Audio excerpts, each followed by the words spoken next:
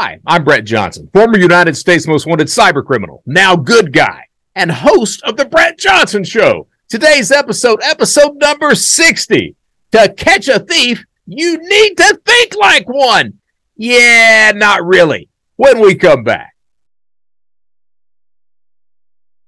All right, so we are back to today's episode of The Brett Johnson Show, number 60. To catch a thief, you need to think like a thief.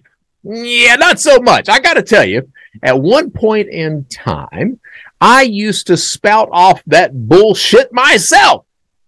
I'd get there and people would be talking to me, and I was just becoming this, on my legal side of things, this public speaker, keynote speaker, whatever you want to call me. I would bitch a lot about stuff. And the audience members, you'd have the cybersecurity people or you'd have the fraud people. And somebody was, well, you got to think like a thief in order to catch one. And, it's a nice line. It truly is. But I'm the guy. I don't like to think of myself as dogmatic. I like to think of myself as the guy who continues to process incoming data and information and makes an educated, informed decision or opinion based on all of that incoming information and data. And as such, I have come to the conclusion, the educated conclusion, that no, you do not have to think like a thief in order to catch a thief. So that's the meat of today's episode. We will get there in just a few minutes. Before that, we've got to do viewer mail or comments. And before that, I need to say, hey, why don't you take the time to press the like button, or even better, the subscribe button. You see, I am no longer in corporate America. I was in corporate America for a year, and I was paid handsomely for my involvement in corporate America, but I am no longer there, and I have to tell you that I am actually much happier, much happier not being involved in all of that corporate bullshit. So what I'm doing is I'm concentrating on my speaking, which I do very well with. I'm concentrating on my speaking. We're working on the book. I'm launching a new podcast called Prison Politics, which I'm hoping that will be the podcast or the YouTube channel that makes money, because the Brett Johnson Show does not make any money.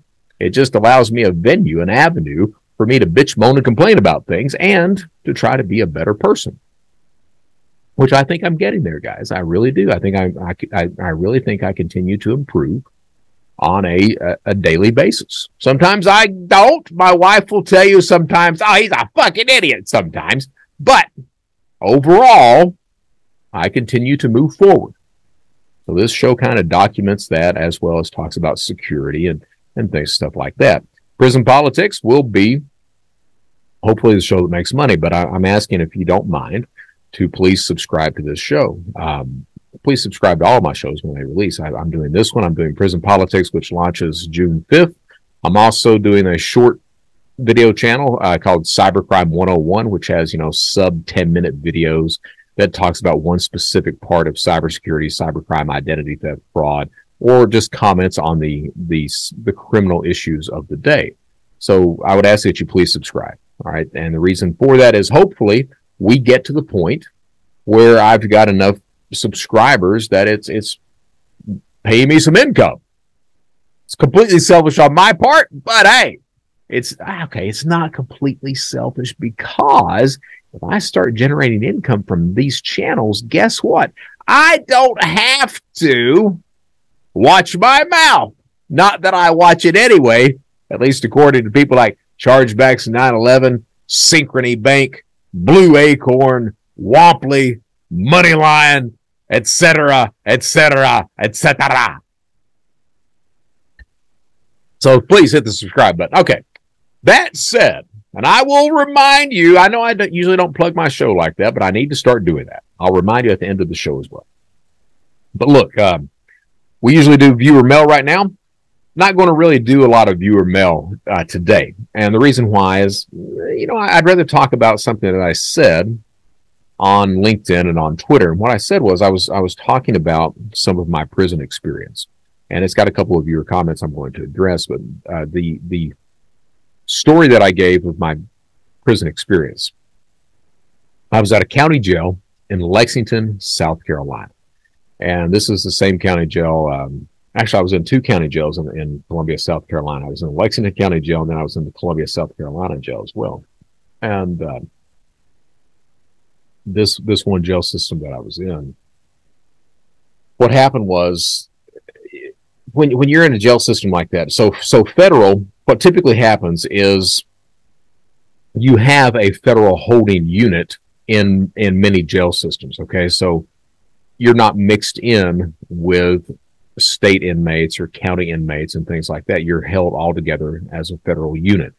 Now, what really happens is when you're arrested, a lot of the time you're not yet charged federally.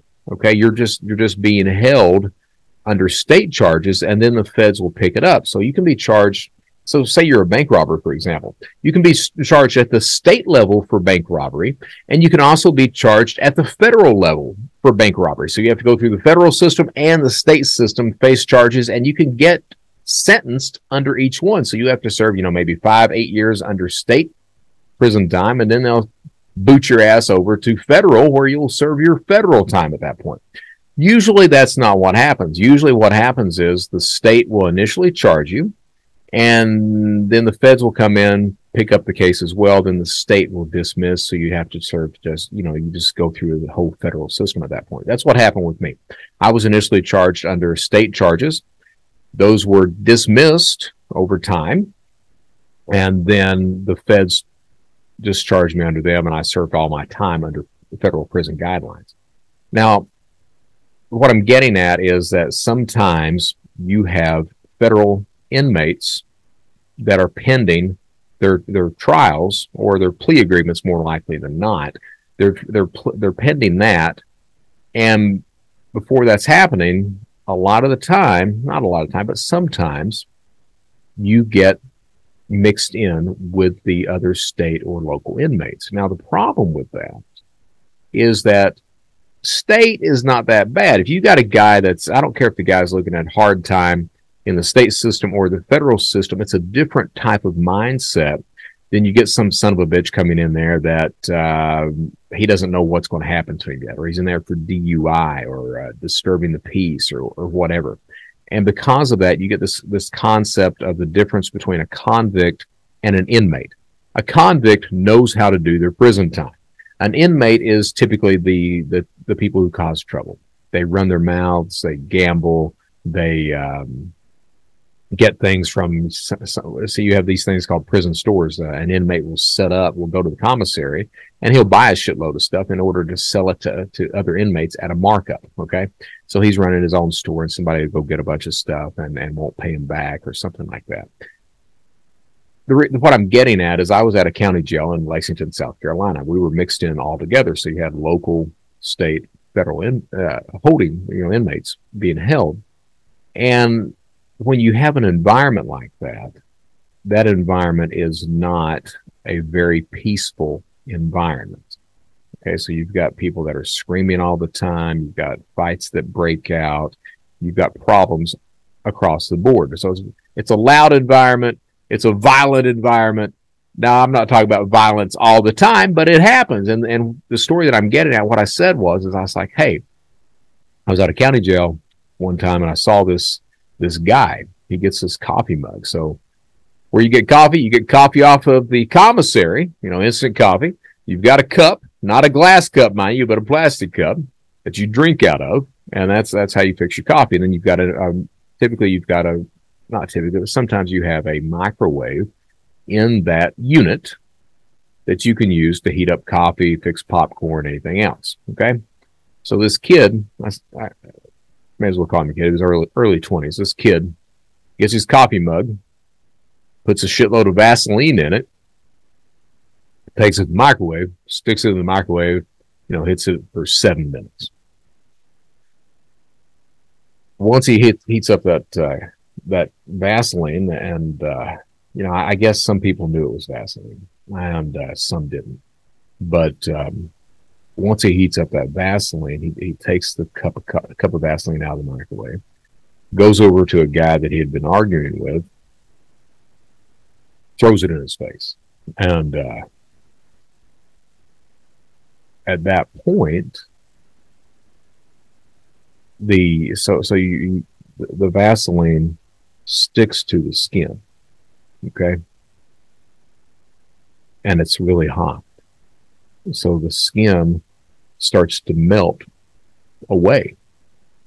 And of course, you've got the screams and everything else. And of course, not only that, but that Vaseline doesn't just hit that guy's face. That guy's sitting at one of these metal picnic tables. So when he throws it, it splatters. And so it's got another inmate. So everybody's like, holy shit, and trying to get out of the way and everything like that. Some people knew it was going to go on, so they had already cleared out. So I told that story about, that's what got the microwaves taken out of that unit. So this kid is beefing with somebody, and in order to get back at him, he disfigures the guy. I don't know whatever happened to the guy. We never saw that guy or the victim again after that. They did take out the microwaves, and anybody that had popcorn was just kind of screwed at that point. That is not, it's not common, but it's not uncommon. And I told that story as a lead-in to some of the stuff that we're going to be talking about on prison politics. So I'm going to be bringing in former felons. I'm going to give them, say, 10 minutes to talk about, their story, what they did, what the disposition of the case was. Then we're going to move over into what happened, what's your prison experience like? What was the politics of prison like for you? And then finally, how did your prison experience influence or not influence your opinion of societal and political issues now that you're a free person? I think it's going to be a good conversation. I truly do. All right. I think that, we're going to ask things, we're going to talk about that. We're going to ask about what they think could be done to, from that prison standpoint, to help make sure that they don't recidivate. Because I've said this before, that people who leave prison, the majority of them, people who leave prison are not really intent on breaking the law anymore. They really think that they're going to be able to get out, get a job, lead a healthy, legal life, and be productive. And typically that's not what happens. Typically what happens is you leave prison with the exact same tools with which you enter in with, and because you can't get a job, because you don't have a support group, because you don't have people that are taking those chances on you, you tend to fall back into using those tools which got you sent to prison to begin with. And guess what? It becomes this circular cycle where you go in and out all the time, until finally you maybe get 20 years in prison and nobody worries about your ass again. So that's the show. I do think that I think it'll be a good show. Hopefully it will be a popular show where people want to watch it and engage. So we'll see. I'm going to put a lot of time. I am putting a lot of time in making sure that Prison Politics is a successful show. The reason I mention this is not only to play as a lead-in to what we're doing, going to be doing with Prison Politics, but I had a couple of people that asked a couple of questions about it. Gloria, let me make sure I've got her name down here. Pull up what she said. Gloria Dana. She is, for her profile says she is the product development engineer for Ford Motor Company. She handles, she's written a book, SAE, Cybersecurity for Commercial Vehicles, which, believe you probably need some cybersecurity for commercial vehicles, because it seems to me there's not a whole lot of security over there. So she does an outstanding job. But she asked me a question. She was like, hey, where did they get the Vaseline? Well, Gloria, what happens is you're in a county jail or in prison. You have commissary day. Sometimes you have commissary a couple of 3 times a week. Federal prison, it's what I remember. Thank God I don't remember everything, but from what I remember in federal prison, my commissary day was Tuesdays. Okay, you can go in. You can spend up to, I think it was $315 a month is what they finally allowed people as I was leaving the prison system. That's what they had bumped it up to. It was either $315 or $350 a month total. And on commissary, you can buy honey buns, you can buy ice cream, you can buy sodas. If you wanted a Diet Coke or regular Coke or something like that, you can buy that. You can buy your hygiene stuff. So toothbrush, toothpaste, soap, shampoo, Vaseline, lotion, things like that. Vaseline is a very popular thing. Why is Vaseline a popular thing? Well, Vaseline is a popular thing because it moisturizes the skin, and just to be honest, in prison talk, it is a form of lube. No, not everyone has sex in prison, but there are some that do. And because of that, you need some sort of lubrication. So Vaseline is sold. Vaseline is sold at, typically it's sold whether you're in the county system or in a state or federal system. You get some sort of lotion or something like that. And a lot of people like to use Vaseline because it's just a better type of moisturizer and a better type of lubricant as well.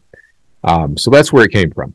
I had another individual that asked, let me get his name up here because I want to give people credit for asking these questions. Gloria, that was a great question. I realized that when you ask that question that a lot of people out there really don't understand how it is, once you get locked up, that you have access to these things.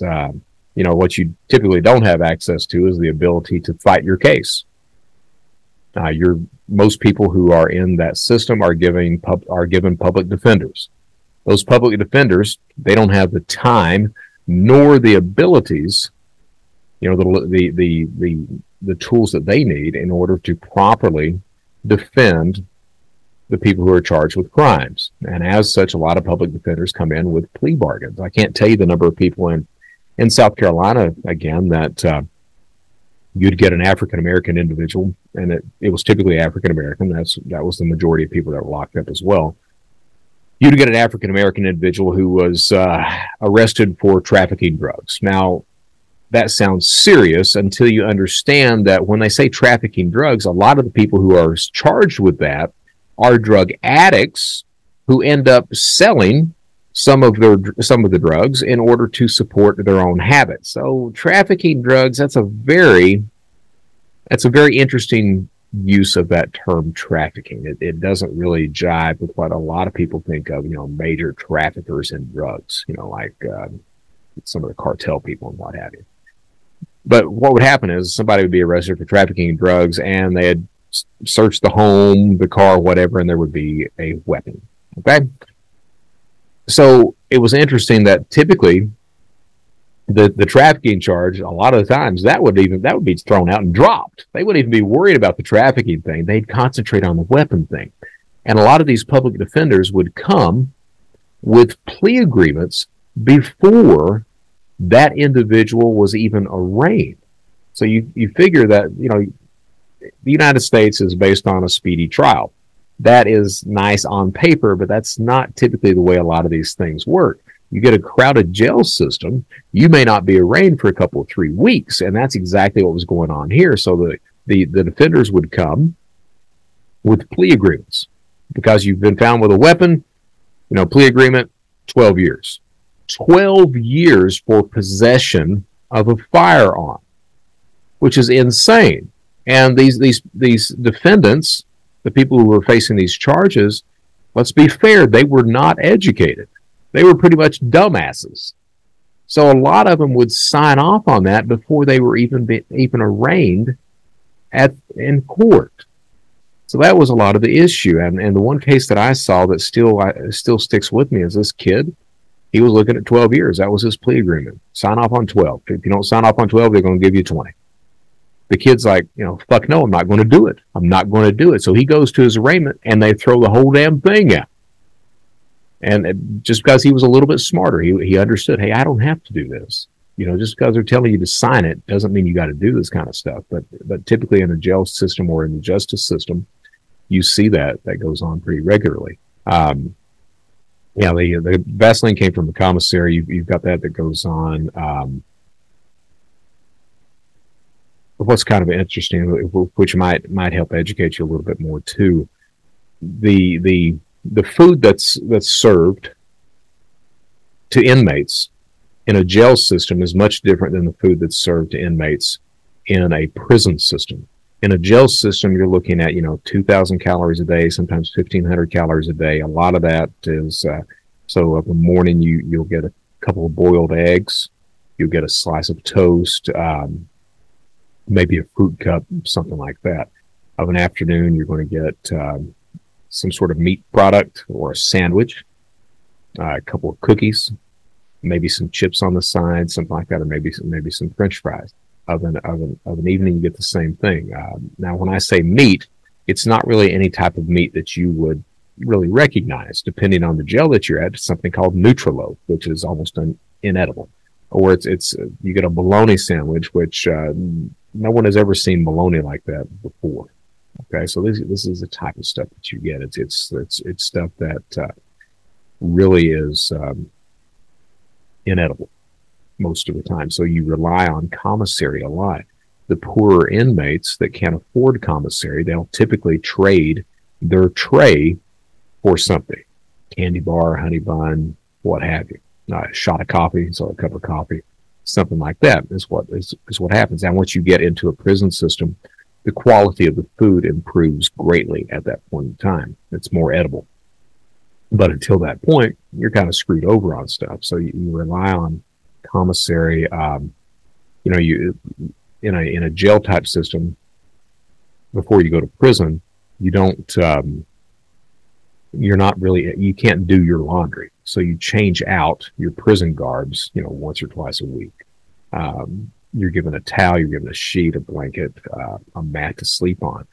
A lot of jails keep the environment as cold as they possibly can. The coldest jail I was ever in was Lexington, Kentucky, the Fayette County Jail there, and it was so cold that you'd put your clothes on, you'd wrap up in a blanket, and you'd lay there in your bunk and you'd shiver, because they didn't want people to get out of their bunk. They wanted you laying there so you couldn't cause any friggin' trouble. So this is the kind of stuff that you see. But you also see inmates, people that are coming into the jail system that are bound for prison. They don't know how to conduct themselves. So prison, there are two things that's very important. In prison, good hygiene is important, because you are so crowded that you don't want some son of a bitch being dirty and stinking up the place. So good hygiene is important. The other thing that's important is having proper manners, etiquette. It's all about saying, hey, excuse me, please, thank you, stuff like that. If you don't practice good manners or have that etiquette, you're probably going to get your ass beaten at some point. So why is that important? Again, because of the overcrowding that's in prison. Those environments are so crowded that if you don't have respect for each other, if you're not having proper manners, the system starts to break apart. Same thing with hygiene. If you don't have proper hygiene, if you're not clean, things start to break down after a while. So the jail environment kind of trains you or educates you on how you should be conducting yourself once you get to prison. Good manners, hygiene, don't gamble, don't be loud, don't run your fucking mouth, stuff like that. Okay? So it educates you on all this. So in that environment can be, as these people are getting educated, they don't know. So as these people are being educated, that environment can be very chaotic, very violent at times. Okay? So I just wanted to share that. The other individual asked, and then we're going to get to the meat of the show. The other individual asked a question. He was like, his name is Vlad Chibano, or Ciobano over on Twitter. Ciobano, Vlad Ciobano, or Chibano, or whatever. He was like, how do you protect yourself from something like that? Talking about the Vaseline. Well, the way that you really protect yourself is you don't run your fucking mouth. That's number one. You have respect for the other inmates that are there. Everyone is doing their time. Now, when I'm talking about respect, what am I talking about? You get some cat that's in there and he's crying about being in jail. And he's crying every single, and you see this. He's crying every single day. Oh, I've got 30 days. Oh, I've got 30 days. I don't know what to do. I'm never going to get out. Oh my God, I've got 30 days. Meanwhile, somebody that just got sentenced to 20 years is having to listen to that bullshit every single day. So how do you think that's going to make that guy that's looking at 20, that's a guy that's sentenced to 20, what's he going to think about this son of a bitch that's crying over 30 days? He's going to listen to that for a couple of days until he gets up, and he's going to beat the shit out of that guy. So respect, understanding these things. You get somebody that's got sleep apnea, all right? So you're in a room full of men. Some of these guys are looking at 10, 15, 20 years. You got some son of a bitch that comes in that's snoring too much. Now, he can't help that he's snoring. I will grant you that. But he is disrupting the entire environment. Everybody else is trying to get some sleep. All right? And he's sitting there snoring through the night. And I got to be honest with you, some of these sleep apnea guys, they can saw some damn logs. And I have seen people, it'll start screaming at him. Hey, shut the fuck up. So the guy will wake up, go back to sleep, start again. Then they'll throw something at him. Shoe, shower shoe, something like that. Shut up, I said. And the guy wakes up, does it again. Falls back to sleep, starts snoring again. And I've actually seen this. I've seen, the guy's on the top bunk. I've seen somebody come over. The guy's dead asleep, snoring. He just grabs him, throws him off the bunk into the floor. All right. So these are the things you got to watch out for. You have to respect the other people who are in that environment. You got to understand these guys are doing time. These guys, they don't want to be disturbed by snoring or smelling your dirty ass or stuff like that, or you running your mouth. There are a lot of people who get locked up in prison who fancy themselves rappers. So you'll have these assholes that through the night and through the day are screaming rap lyrics. That doesn't last very long. It certainly doesn't last very long in a prison system. So this is what the jail system starts to educate you toward. This is how you're supposed to conduct yourself in a prison type of environment. So it kind of, educates and trains people on the proper prison etiquette. Okay. How do you protect yourself against it? You have respect. You understand that you are not the only person in that environment. And for that environment to function properly, you need to conduct yourself properly. So you do that. You don't gamble, because gambling means that you owe someone money. You try not to buy things from someone's prison store because, again, you owe someone money. You don't smoke cigarettes. You don't run your mouth. You make sure that, if I was never part of a gang, but prison is segregated. Understand that. That doesn't mean you don't hang out with other races, but it's still segregated. When you go to chow, you got your black tables, you got your Hispanic tables, you got your white tables, breaks down like that. Okay. You tend to stick with your own kind. Now sometimes you'll work out together. Absolutely you will. All right. Sometimes you'll hang out and you'll talk and maybe play some cards together, bullshit like that. Maybe even eat together sometimes. Not at chow hall, but when you come back and you're having a group of people around your bunk and you're chowing down on some stuff, you may mix in with that. That's fine, but you're still segregated. You have a white TV room, you have a black TV room, you have a Hispanic TV room, or the NASCAR room, the BET room, and I forgot what the hell they call the Hispanic. All right, but you have these things that are in place, and they're there so that environment functions properly.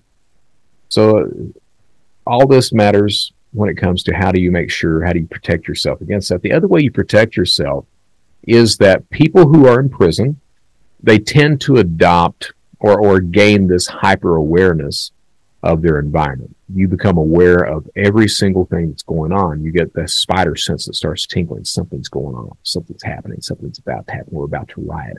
Like, for example, when I was in Big Spring, Texas, we knew it was a feeling on the compound. You knew, by God, that a riot was about to spout out. It was about to pop off, and you would prepare for that.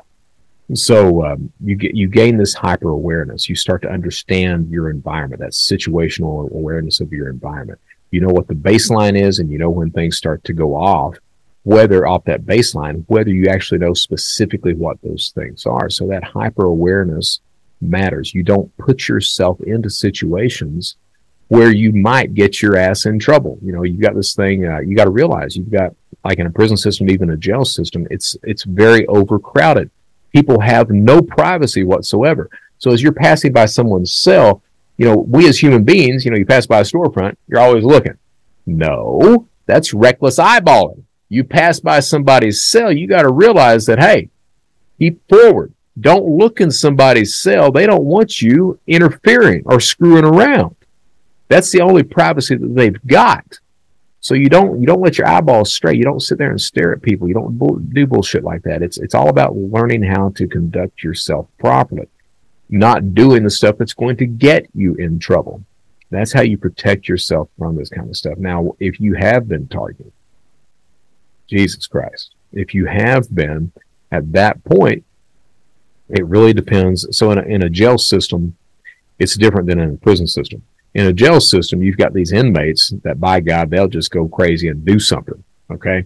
In a prison system, it doesn't typically look like that. In a prison system, there's channels that you go through. So, whoever your shot caller is for your group or your car, you'll typically go, hey, I got some trouble, man, and they'll try to work this bullshit out.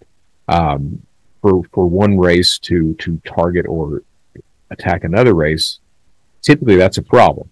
All right. If somebody is messing up, their own car, their own group will try to handle that. For somebody to step outside, like for a Hispanic to target a white guy or something like that, that becomes a problem. And it becomes a problem on where it's going to be done. So a lot of yards used to have weight piles. You'd have free weights and exercise equipment you could work out with.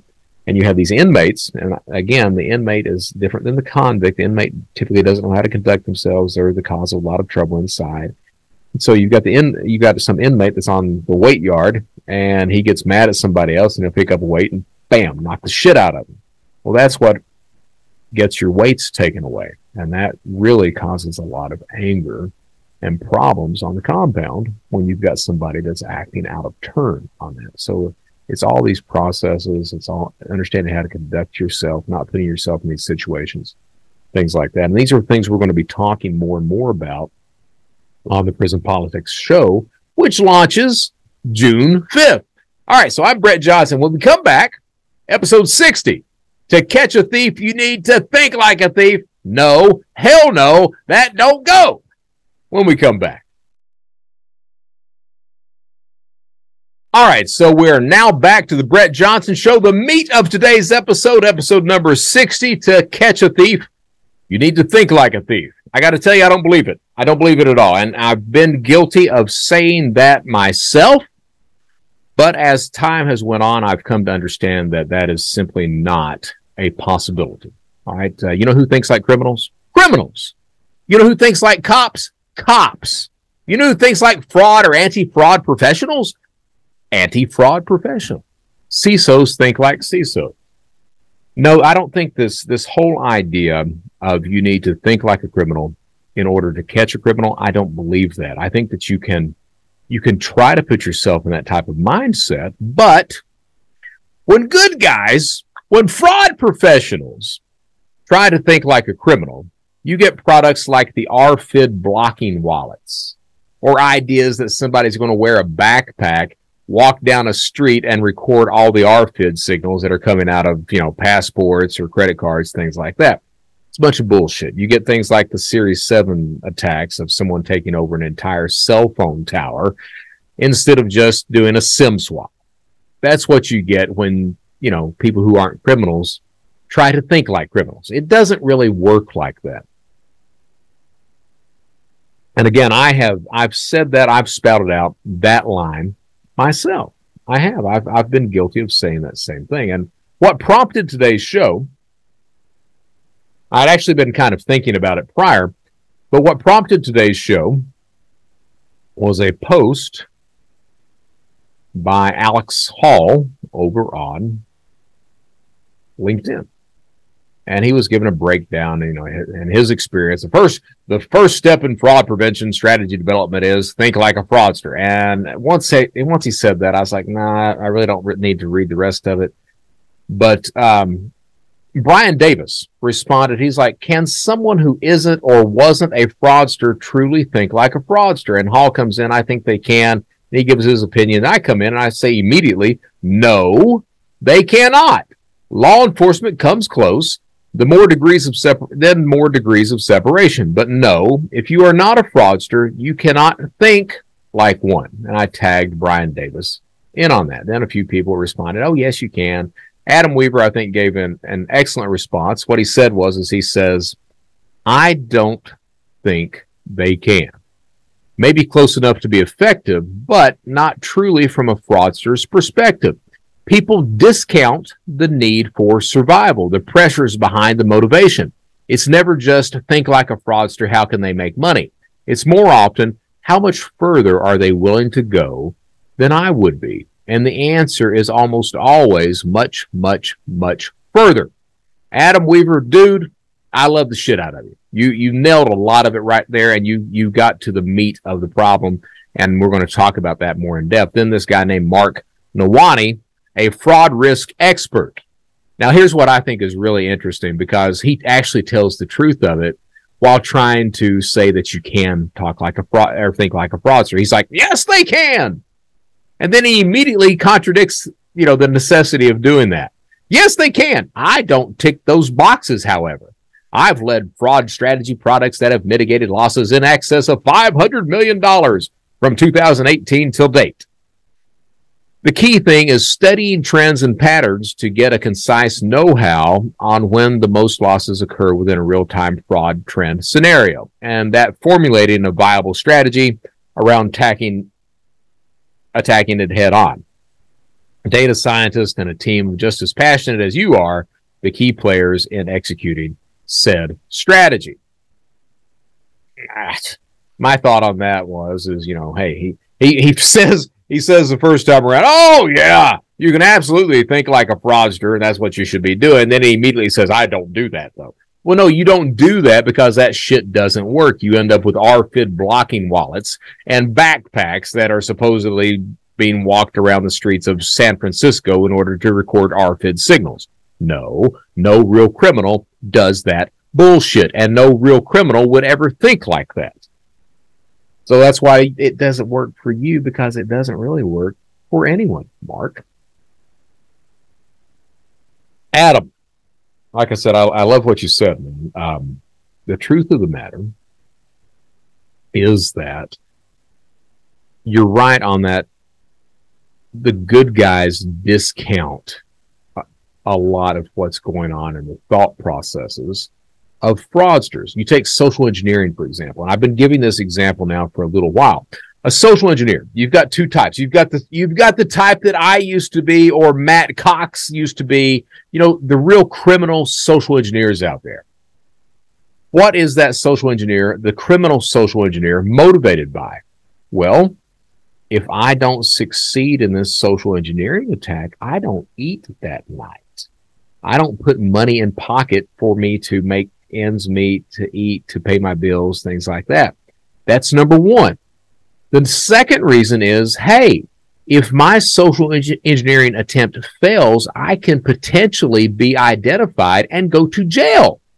So the motivations are much different than the white hat or the gray hat social engineer, these people who teach social engineering. What's their motivation for these attacks? Well, that's how I make money. What happens if you fail? Nothing. I go on to the next client. And as such, the way that social engineering works between a white hat and a gray hat compared to a black hat, the actual real criminal, differs completely. You have these people that teach social engineering, and you have this thing called the Black Hat Conference, which they have a social engineering section. And what happens? You see the most outlandish social engineering attacks that are out there. Can you get this done? Can you do this? How outlandish can you be and still get by with things? That is not how a real social engineer on the criminal side works. It's not about being outlandish. It's about being the most low-key you can possibly be to get what you want that potential victim to do. And you don't want that potential victim to even know what's going on. You want to manipulate that victim into acting how you want them to act, into thinking that they're making the choice to do that, and that they never find out that, hey, they were manipulated, they were victimized. But that's what a social engineering attack is actually about. If the victim knows they've been bamboozled, or as we used to say in prison, chingled, or I know you're chingling me. You're scamming me, you're cheating me. If the victim knows that, the whole thing falls or fails at the end of the day. You don't want the victim to know that. You want the victim to think that everything is kosher, that everything is working fine. So it tends to be the lowest key thing you can do.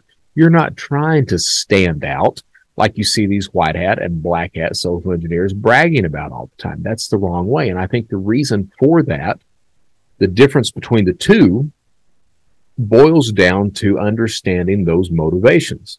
Notice my key word there, understanding.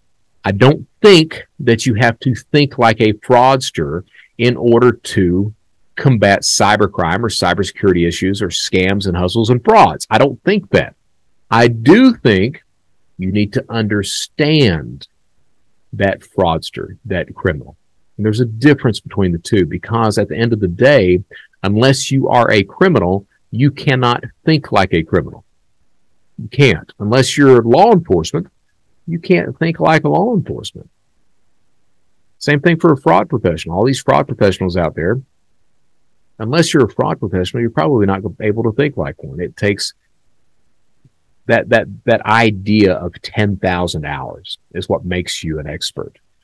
I certainly have 10,000 plus hours as a cyber criminal, as a social engineer, as a criminal in general. I've got multiples of 10,000 hours. Someone who doesn't have that will never have that skill, that expertise, that mindset and thought process. You're not going to get it. Unless you're spending that many hours doing those things, you're never going to get it. Same thing with law enforcement. These law enforcement officials, agents, whether it be local, state, federal, they have thousands of hours of being law enforcement people. They know it. You're not going to think like a law enforcement individual because you don't have that skill level, that expertise. It applies to crime, it applies to law enforcement, and it applies also to fraud prevention. You're not going to have that. Your frame of reference is not as big.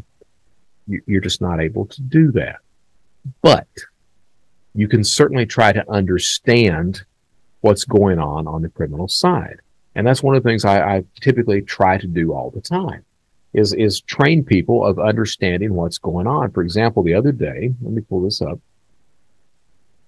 The other day over on Telegram, let me share a screen so we can walk through this.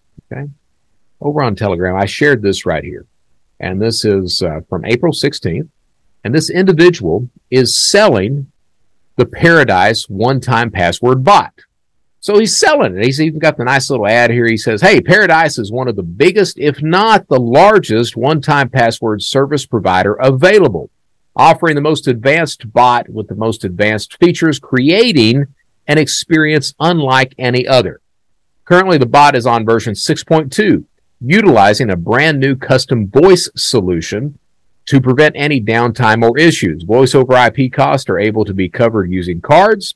So with cards, what it means is stolen credit cards, if you have any access to them, creating an almost 100% cost-free business.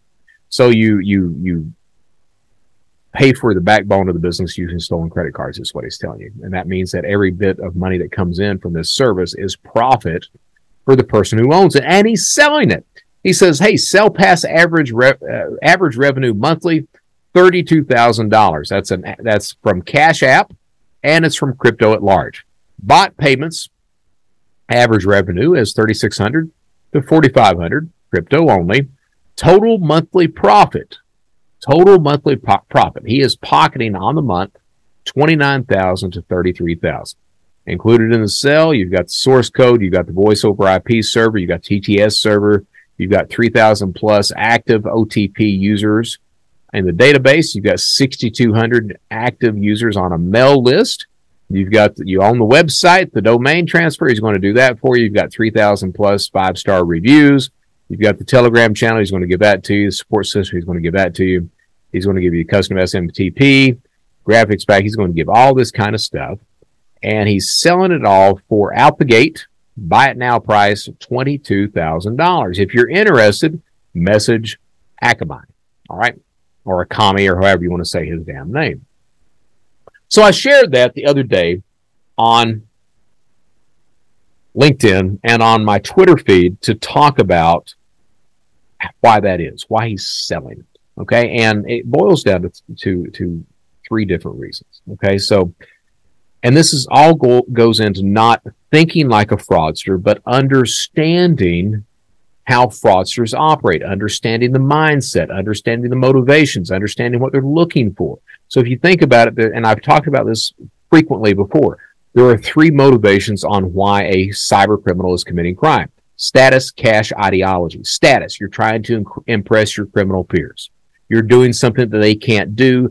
If you can impress them, you gain the respect of that community. That respect equates to profit. Cash, most attacks are looking for cash. Most crimes out there are looking to put cash in pocket. Easy enough. What that actually equates to is, hey, the easiest access that gives the largest return on that criminal access, that's what you aim for. Lowest hanging fruit. And then ideology. Are you pissed off at somebody? Politically, economically, socially, are you pissed off at someone? You can be attacked for that. So those are the three motivations. What are you looking for? You're looking for information, access, data, cash. What can I find out about your company? Access, can I give me remote access? Data, what information can I steal and resell or lock down about your company? Or cash, can I extort you for a direct cash payment or launder money through using your system, something like that. Okay, that's what you're looking for. That's why you're committing. I shared this story about the guy selling his service and the Paradise bot. I mean, that is he's not telling a lie. He's being honest. It's an absolutely outstanding service. It is well known. I have no doubt it profits that monthly. So why is he selling it for $22,000 out the gate when it's profiting on the month $30,000? That seems like that's a hell of a nice deal for some aspiring criminal to sign on to, and it is. So I walked through why someone would stop selling it. And what's interesting is that I actually had this conversation with some law enforcement officials about another service not associated with bots that had been sold prior. And they asked, hey, why is this guy selling this? Well, back when I ran Shadow Crew, I came up with this idea, and it still holds true today, that a seller will continue, or a vendor will continue to provide a product or service as long as it remains viable for them to do so. Once it's no longer viable for them to do so, excuse me, once it's no longer viable for them to do so, they will no longer provide that product or service. So what makes it no longer viable? So in this case here, this gentleman, something has happened that has caused him to want to sell this. And that boils down to typically three things. The first is law enforcement. He's been popped. Some associates of his has been popped, or he's starting to get jittery. He's starting to say, the end is nigh. Time to move on before I get my ass in prison for, he's profiting this much. He's probably going to get 8-10 years or more than that. So time to move my ass on. So he's selling it to somebody. Okay. So it's fear of law enforcement or someone's been arrested, what have you. Okay. That's number one. Number two is security. And we know, okay, so we know law enforcement's here. We know that. We know law enforcement's looking at this sumbitch. So that's a very valid thing. Okay. The other thing that could be happening, and it is happening in the industry at large, is these one-time passwords.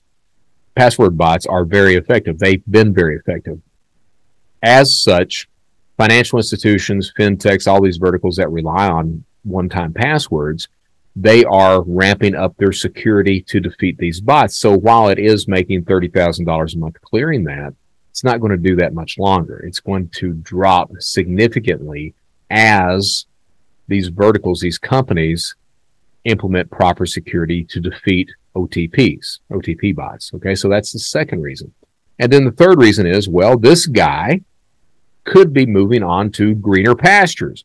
One of the big cybercrime services right now is stealing the cookies. So I don't have to worry about getting your password and login if I can just steal the session token from your login. It bypasses multi-factor authentication. I don't have to have the password and login. I come in, I look like you. The financial institution typically doesn't even know what the hell is going on, and I can steal all the money out of the account and do whatever I want to with the account. So he may be moving on to greener pastures, a different service like that. Okay. This feeds into this idea of thinking like a criminal. No, that's not thinking like a criminal. That's understanding how criminal environments operate. It's understanding what happens, why it's happening like that. If you're really trying to go out there and think like a criminal, you are going to fail miserably because you don't have the criminal hours under your belt. You don't have that expertise. You don't have that criminal mindset. You got to understand it's a mindset. What's his name? If I've still got him pulled up here, because I want to give him credit because he was spot on. Adam Weaver. Let me pull up his profile here. Yeah, Adam is he's from Greenville, South Carolina. All right, Adam. He's with the Fox Hill Fraud Ops out of Anderson, South Carolina. And he actually hit it, I think, pretty dead on the head there of saying no. And let's go through again what he says. He says, I don't think they can. They might get close enough to be effective, but not truly from a fraudster's perspective. So while you're trying to think like a fraudster, you're not able to do that because you ain't one. He says people discount that need for survival, the pressures behind the motivation. That's exactly what I said, like social engineering. If I fail, I don't eat that night, and potentially I go to prison for a while. I lose all the contacts, all the friends, all the family members there. So my motivation for these attacks, whether it be social engineering, stealing credit card numbers, coming in, doing credit card fraud, account takeovers, what have you, my motivation is much, much different, much deeper, much more valuable and meaningful than the motivation of somebody on the other side of the fence. It's much different. That goes into this whole thing of criminal lifestyle that I really don't think that people understand if you're not living that criminal lifestyle. Fraud is not an 8-hour-a-day job. It is 24 hours a day, 7 days a week, 365 days a year, except for leap year. Then you add another day on to that. It is a lifestyle. You are always looking on how to profit. You are always talking to people, learning, experimenting, committing that fraud, committing that crime. If you're not doing that, you're not thinking like a criminal. All right, so get that out of your head of thinking like a criminal. Instead, focus on understanding a criminal. I've been very fortunate that I've got to know a lot of certified ACFE people, certified fraud. I forgot what the damn E stands for. Certified fraud expert. But I know John Gill over out of Austin. I know Jason Zirkle. I know a lot of ACFE people across the United States. I've got to speak at many of their chapters as well. They do an outstanding job. Now, do they sit there and say they're trying to think like fraudsters? No. I think that their entire goal is understanding that criminal mindset. There's a guy named Creasy that does a fraud triangle, and he talks about what it takes for insider fraud to happen. And he breaks it down into 3 things. He says, hey, there has to be pressure. That employee has to be feeling some sort of pressure. Well, what kind of pressure? Well, fear of losing the job or anger at the employee or fellow employers or employees, something like that. But there has to be some sort of pressure. But that employee also has to have the opportunity to commit the crime. And then finally, that employee has to be able to justify their actions, to sit there at the end of the day and say, hey, I'm justified in what I'm doing. It's because my employer treated me bad. It's because I'm about to lose my job and I have to be able to put food on the table. So you have to be able to tell yourself you're a good person. All right. That's not putting yourself or thinking like a fraudster. It's trying to understand what's going on and break it down into areas where you can address those, identify those, and then figure out who committed the crime, how to stop the crime from being committed, and then prosecute that crime once you catch the son of a bitch that did it. All right? That's what happens. That's what you should be doing, is trying to understand the fraud that's taking place. I've talked a lot about collaboration, and I'll be damned if over the past few years we've not got, because I've been bitching about collaboration since I came onto the scene. And over the past couple of years, we start to see some of these fraud people now on the good guy side. Oh, we collaborate. Oh, yeah, we are even better than the bad guys. No, you're not. You're not at all. All right, you take a group on Telegram, a group over on Dread, what have you. They are open source across the board. They know that by sharing and exchanging information, they all profit more at the end of the day. It is literally us versus them. All right. Us being the bad guys, them being the targets, the good guys. All right. It's literally that. Okay. So I don't see the good guys doing that at all. I see the good guys that are still constrained by regulations, privacy concerns, and then more importantly, competitive edges or fear of losing profit. That's what I see. That's, I bitch about chargebacks in 9/11, Blue Acorn, all these other companies, Synchrony Bank, things like that. I bitch about all that. And, if everyone is open source, if everyone is about doing the right thing, you'd think you'd hear some chatter about that. But you don't, because the people out there in the industry, they don't want to make any waves. They don't want to upset anything. It's not a collaboration at all. What that is everybody for themselves. Fraudsters ain't like that. They ain't like that. I was very fortunate. I was damn fortunate. Today's show was supposed to be about Blue Acorn, Womply, Blue Vine, Moneyline, places like that, who helped facilitate pandemic fraud. It was going to be, today's episode was going to be part 2 of When the Good Guys Suck. That's going to be the next show. In the lead up for that, I'd actually planned on not doing that show because I'd been asked not to, because I've got some of these confidential documents and I was going to share them all. And the gentleman who helped me get those documents, he's like, hey, hold off on that because we're trying to put these son of bitches in jail. The reason I'm bringing this up is on Twitter, a Telegram guy reached out to me. A very good Telegram, well, good if you're a bad guy, a very good Telegram guy reached out to me, and he's like, hey, I really would appreciate if you could do that show. So we talked on the phone for over an hour. This idea of thinking like a criminal. I will tell you this. His openness, he wanted me to call him Wally. He didn't want me to use his real name, and I'll call him Wally. Why Wally? Well, because back in the mid to late 2000s, he ate Walmart alive. But I talked to the gentleman for over an hour, and his openness, his honesty, his sharing and exchanging of information, that collaboration, we just meshed together. And I guess it's me coming from my former criminal background.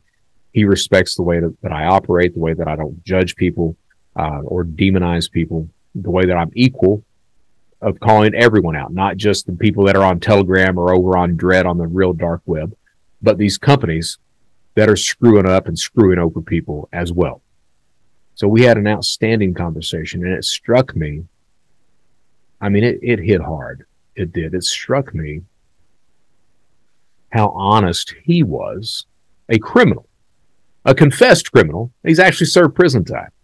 But it struck me how honest he was compared to how dishonest a lot of people on the good guy side of the fence can truly be. And I walked away from that phone call. I can't say I was disappointed. I walked away from that phone call feeling better about things, feeling that, I'm a lone player sometimes over on this side of the fence, calling these companies out. But I'm absolutely doing the right thing. And I'm getting respect for from where it counts. Even on the bad guy side. I told this guy, I was like, look, man, I said, I'm not going to tell you not to break the law because that's going to go in one ear and out the other. And I said, but I would hope that you would be moving toward getting out of this business and understanding some of the damage that you're causing. And I told him I was like, if you get your ass in trouble, give me a call and I'll help you any way I possibly can. And I mean that. I don't, we're on different sides of the fence. But I understand, and this is the point of this, okay? Yeah, I have the criminal mindset. I absolutely think like a fraudster or a criminal in many different facets. But more importantly, I understand that environment and the people who populate that environment. And that gives me an insight into what's going on and how it's going on and what attackers look for and what how they're attacking and everything else. If you're trying to think like a fraudster, if you're really trying to think like one, and you don't have the tools to do that, you end up with things like RFID wallets.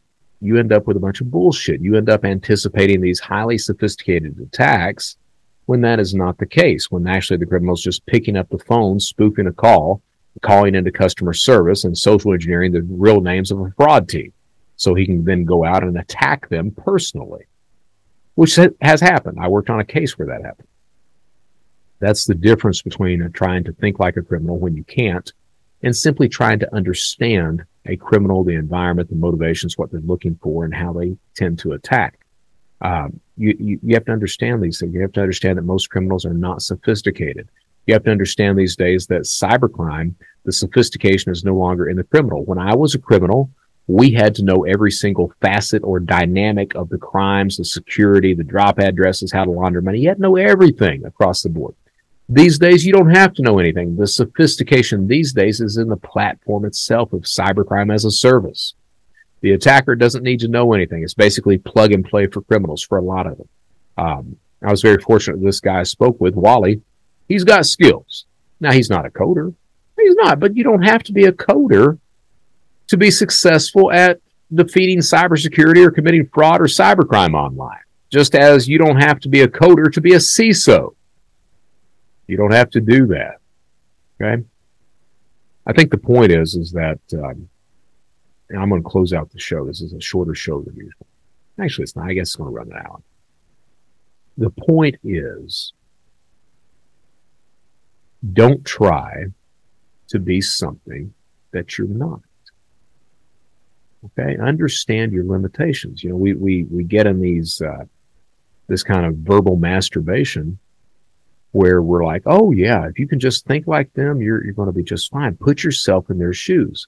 Here's the truth. I don't care whose shoes you're trying to put yourself into.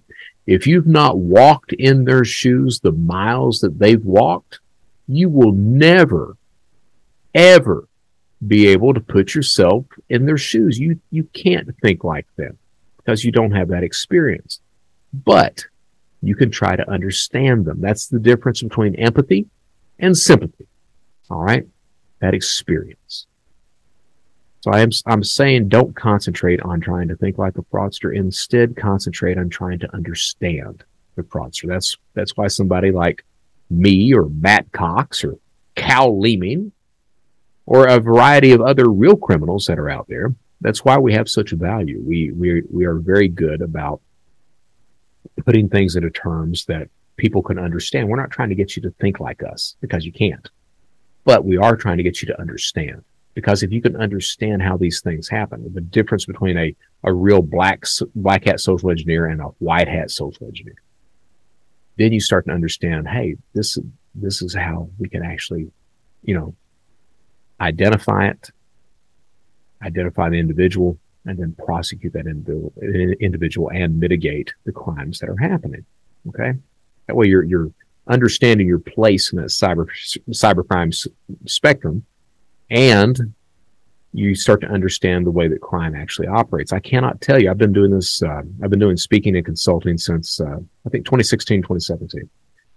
And I cannot tell you, even today, I've given 2 talks on synthetic fraud, 2 talks in 1 webinar. I cannot tell you the amount of people, even today, as synthetic identity fraud is 80% of all new account fraud. It's the fastest growing form of identity theft. You would think that financial professionals, security professionals would know what it is and how it happens. But I've given 2 recent talks about that, in-person talks, and a majority of the audience, they still have either never heard of synthetic fraud or they don't know how it takes place, how it happens. how you can identify things like that. Okay, so understanding how those criminal actions take place, who the attackers are, what motivates them, really understanding that is what's valuable and effective.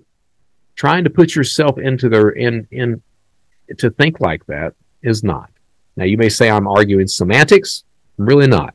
Okay, that's why I wanted to plug the ACFE there. They are outstanding when it comes not to thinking like criminals, but to understanding criminals. That's why they interview criminals all the time. That's why they have them up there to speak. That's why that at their national conferences, their closing keynote is from a criminal that they might start to understand how criminals operate and think at that point. All right.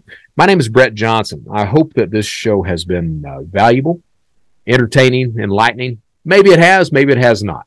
But look, if you like the show, please, hit the like button. I'll even tell you if you don't like the show, hit the dislike button. That way I know what the hell's going on. On YouTube, you can make comments. Let me know your thoughts and opinions on things. I do listen. I do respond to those things. Take the time, if you don't mind, if you find any value in what I'm doing, please subscribe. Okay? As we close out this show, what do we talk about? What do we say? We say, stay safe out there. It seems like this world continues to get worse every single day. It's important to stay safe. I talked about prison, about how you stay safe, about having that situational awareness. So stay safe. Stay secure. Always practice security across the board. Don't put yourself in insecure situations or do things that lack security across the board. So stay safe, stay secure, stay vigilant. That situational awareness, whether in the physical world or online. In the physical world, we tend to have that situational awareness. We know when we have made a turn into a bad neighborhood. And it's like, oh shit, roll up the windows, lock the doors, try not to stop anywhere. Let's get the hell out of here. That same type of situational awareness needs to be practiced online, understanding that, hey, there are predators in these environments. Okay, so stay safe, stay secure, stay vigilant. More importantly, what I say at the end of every single show, just do the right damn thing. I say that because I believe that. Because it doesn't matter whether someone's looking or not, whether someone will ever know you did the right thing or not. It matters to you. It matters to me, regardless of who's looking, regardless of the consequence. Always do the right thing. Always tell the truth. And that means not just speaking it, but when you're holding something back, that equates to a lie as well. All right? Just do the right damn thing. If we all did that, if we all would just take the time to consider the consequences of actions, and this is coming from a guy who's used to commit crime, used to victimize people. But if we all sat back and actually thought about this, what a different world it would be.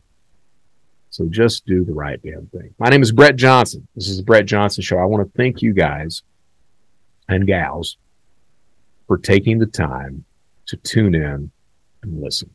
I truly appreciate it. Make no mistake about that. I truly appreciate you doing this. That's why I try to respond to every single person that makes a comment, and I try to do that, okay? Thank you again for listening. Until next time, take care.